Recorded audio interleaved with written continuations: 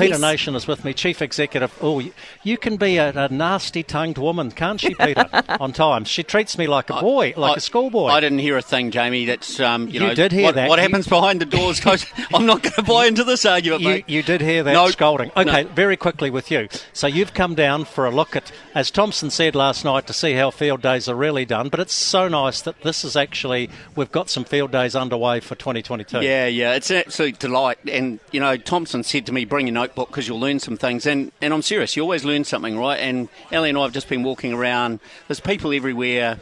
There's exhibitors, starting to re-network. There's new products out. And the sun, to have a day like this is one out of the box. And people are feeling really good. And, there's enough stuff going on that people are trying to cope with, and getting out at an exhibit like this is, gold, I reckon. Okay, I'm not going to talk farming politics with you. I want to talk the field days, November the 30th through to December the 3rd. How are we looking? We're looking really good. So we're still taking exhibits, actually. So exhibitors are still locking in.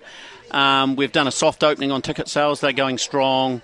And we're going to have a really big exhibition in Mystery Creek on the 30th of November.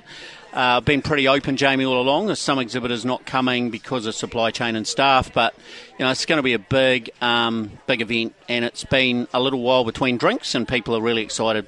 We've got some new exhibitions, we've got some internationals coming, and I think people will really like what they see.